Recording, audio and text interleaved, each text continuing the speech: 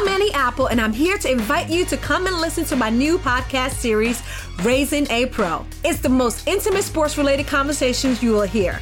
Each week, we explore the journeys of some of your favorite NFL players through the eyes of those that know them best. From Joe Burrow, DeAndre Hopkins, Myles Garrett, Ezekiel Elliott, Nick and Joey Bosa, just to name a few. With exclusive insights and information, we leave no stone unturned. Subscribe now to Raising a Pro on your favorite podcast app.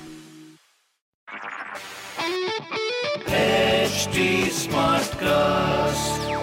You are listening to a Live Mint production brought to you by HT Smartcast. The stock markets have fallen by about 550 points in the last 5-6 trading days.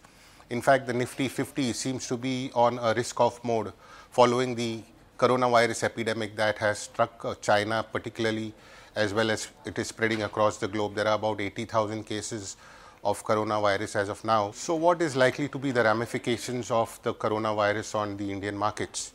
Hello and welcome to the Mint Mark to Market show. I'm Clifford Alvarez and I'll take you through what's happening around the coronavirus. Now, India is not a major trading partner of China as such. We import about 15% of our goods from China while we export about 5% of goods from China. So India is in that sense relatively insulated from the vagaries of economic trade. In fact, there are three areas where the Chinese economy has a major impact on the global economy. First is, of course, profitability of companies. Second is the supply chain linkages as various Chinese companies supply commodities and other finished products to other companies across the world. And third is travel and tourism, which could take a major impact. On the profitability side, we have seen some impact on the metal sector. In fact, the prices of most metals on the London Metal Exchange have fallen by about 5 to 10%, even 12%. Iron ore prices have also come off. Hot rolled prices have also fallen by about 12% since the beginning of this year. Pharmaceutical companies could also get impacted as India imports a lot of its raw materials, particularly APIs from China. A prolonged shutdown of manufacturing in China will also impact sectors like the automobile sector, where India imports a major chunk of its key components as well as spare parts. Besides, India also imports a lot of white goods from China, and so some of the white good companies could also be impacted. So as China is one of the major players in the global economy, in fact it constitutes about 15% of the global economy, the ramifications on the stock markets across the world is going to be high. It all depends on how soon the coronavirus situation or epidemic will begin to ease in China. If manufacturing in China resumes quickly, we could see a rebound, but analysts are saying that the rebound is not going to be V-shaped like it was back in when the SARS epidemic had hit. So it's going to be like a more gradual and slow recovery for the global economy as well as for the Indian economy. On the other hand, analysts are saying that they do not see any major triggers for the Indian economy in the near term for a quick recovery. Besides, they expect a modest recovery because the base effect will start to play off only in the second half of FY21. In fact, the drivers of GDP, that is private consumption, is very weak at the moment. You can see that from auto sales, which is sort of tapered off.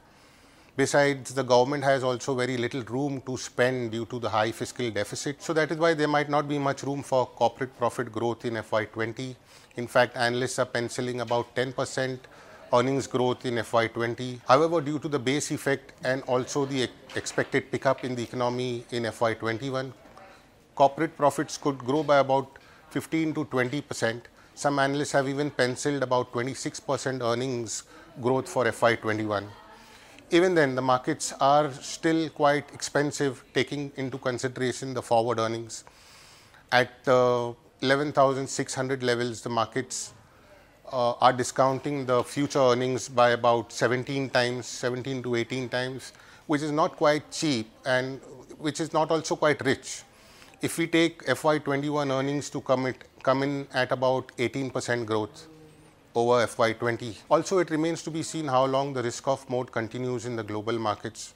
However, one good thing is that the domestic market is seeing inflows from domestic investors, which is a good sign. It could keep prices from coming off sharply. So till there is a risk-off mode in the global markets, we could see some pressure in the markets. However, the downside may not be too much given a domestic support.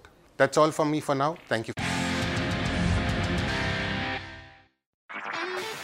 This was a Live Mint production brought to you by HT Smartcast. HT Smartcast. I'm Annie Apple, and I'm here to invite you to come and listen to my new podcast series, Raising a Pro. It's the most intimate sports-related conversations you will hear. Each week, we explore the journeys of some of your favorite NFL players through the eyes of those that know them best. From Joe Burrow, DeAndre Hopkins, Myles Garrett, Ezekiel Elliott, Nick and Joey Bosa, just to name a few. With exclusive insights and information, we leave no stone unturned. Subscribe now to Raising a Pro on your favorite podcast app.